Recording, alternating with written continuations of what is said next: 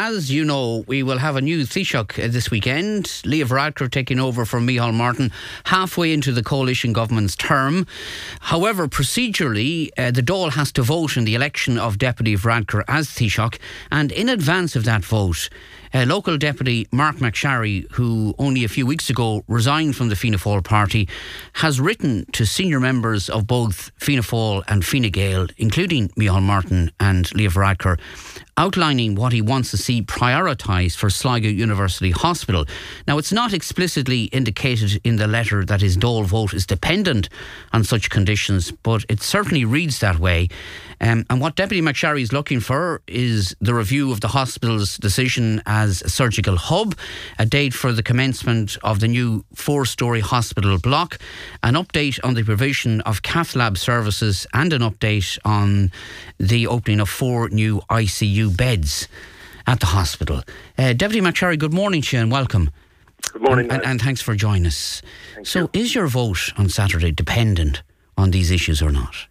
Well, the most important thing is that we get answers to these questions. As you know, in an unprecedented development over the course of the last month, effectively the entire consultant body in Sligo University Hospital, many of them working within the Letterkenny system as well, wrote to Minister Donnelly in despair at the lack of pace for the progress of events and resources for the hospital, and a general ambivalence to Sligo University Hospital and its needs that led to an online virtual meeting between them on November 21st, at which the same commitments were given to them that were given to me in advance of the vote in July, you'll recall, in terms of the 4-storey block, and particularly on that occasion when Donald Murray and myself were given commitments by Minister Stephen Donnelly at that time relevant to that.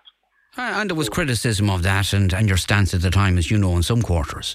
So is it the same? That wouldn't bother me in the slightest. Now, what's happened since that meeting on November 21st, and indeed my own outing in the Dáil the next evening, together with Deputy Harkin on the evening of November 22nd, the consultant body have once again written in the last 48 hours to the Minister, to highlight the fact that since their meeting on November 21st and commitments given, that there's been a further deterioration in the accuracy of those commitments in terms of, on one hand, this specific point was made by me in the Dáil on the night of November 22nd, when that what we have been finding is far too often the Minister is saying one thing, the HSE is saying another, and Sale to Management, that's the Sale to Hospital Group Management based in Galway, are saying something completely different. And in this instance, with the commencement of the 4-storey block, so I was given the commitment in July,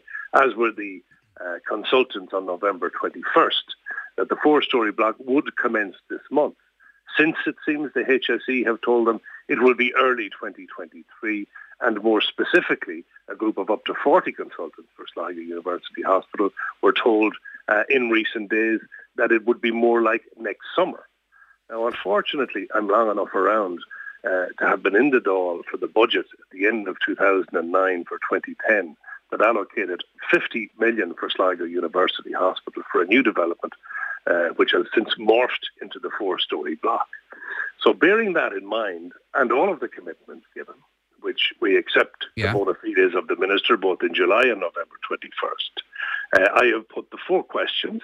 Number 1, that I seek a review of the selection of the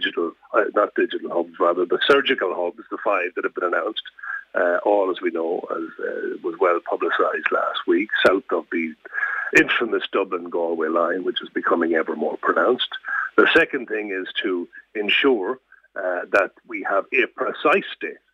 You know, we don't want a children's hospital approach to the 4-storey block. It's either starting or it's not starting. We've been told 3 different dates. We want a definitive one now. The third thing is an update on the cardiology commitments in terms of the recruitment of the 3 cardiologists, the angio-CT scanner, and obviously the whole floor of that 4-storey block that's going to be devoted to it.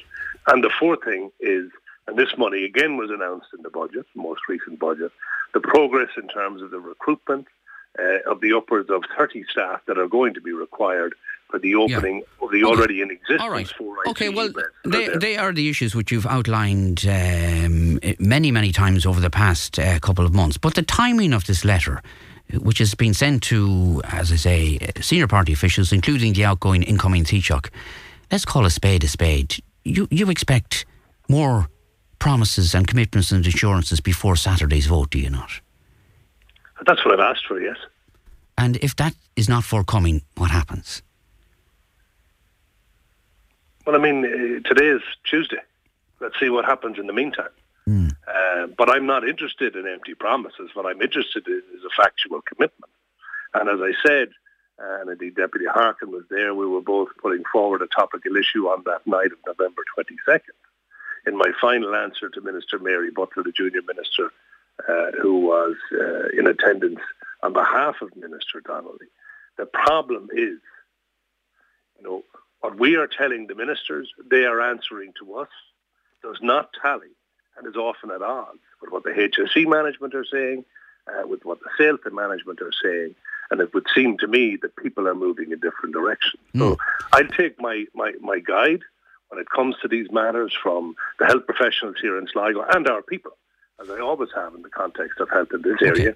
However, opportunities arise, and obviously there's a vote for a Taoiseach on Saturday, which may or may not require my support. But in any event, it's incumbent on me to ensure that those issues that the people I represent and the healthcare professionals, who are more informed than any politician, what they say is needed, are brought to the fore at every opportunity, and this is one of those opportunities. Of course, you're not bound by any party whip anymore, so what you're doing wouldn't be out of kilter, I suppose, with what other independent deputies have done and always have done down the years. So, I mean, for those who will say this is parish pump politics and your vote is for sale, is that the case, Deputy, or not? Well, in the context, I mean, if the representation of one's voters is deemed as a transaction, then I'm guilty. But this is about pursuing what's needed for our region. It is what it's always been about, and for far too long, we know we don't have the politicians who have been elected to high office in terms of senior ministers in this area. We have one in North East Donegal. It's rare we have senior ministers. We know we don't have the population. And north of that line, Dublin, Galway, and east of Mullingar, since the 1980s, we are always on the back foot, fighting for the piecemeal crumbs from the table and being expected to be content with them. And I just think that the time for the northwest of the country to once again be used and abused solely as a location for interesting photo calls and policy launches must be matched with the strategic resources that are required to give the people of the region the same level of care as those in other regions. In terms of what way I vote on Saturday, that'll be a matter to be decided by then. In the week that's run in, I did point out that I would like to get these answers in advance of the vote on Saturday. I think that's reasonable. It's coming from 50 plus professional healthcare consultants in Sligo University Hospital, and I think is a million miles away from the sort of parish pump type stuff that you described earlier.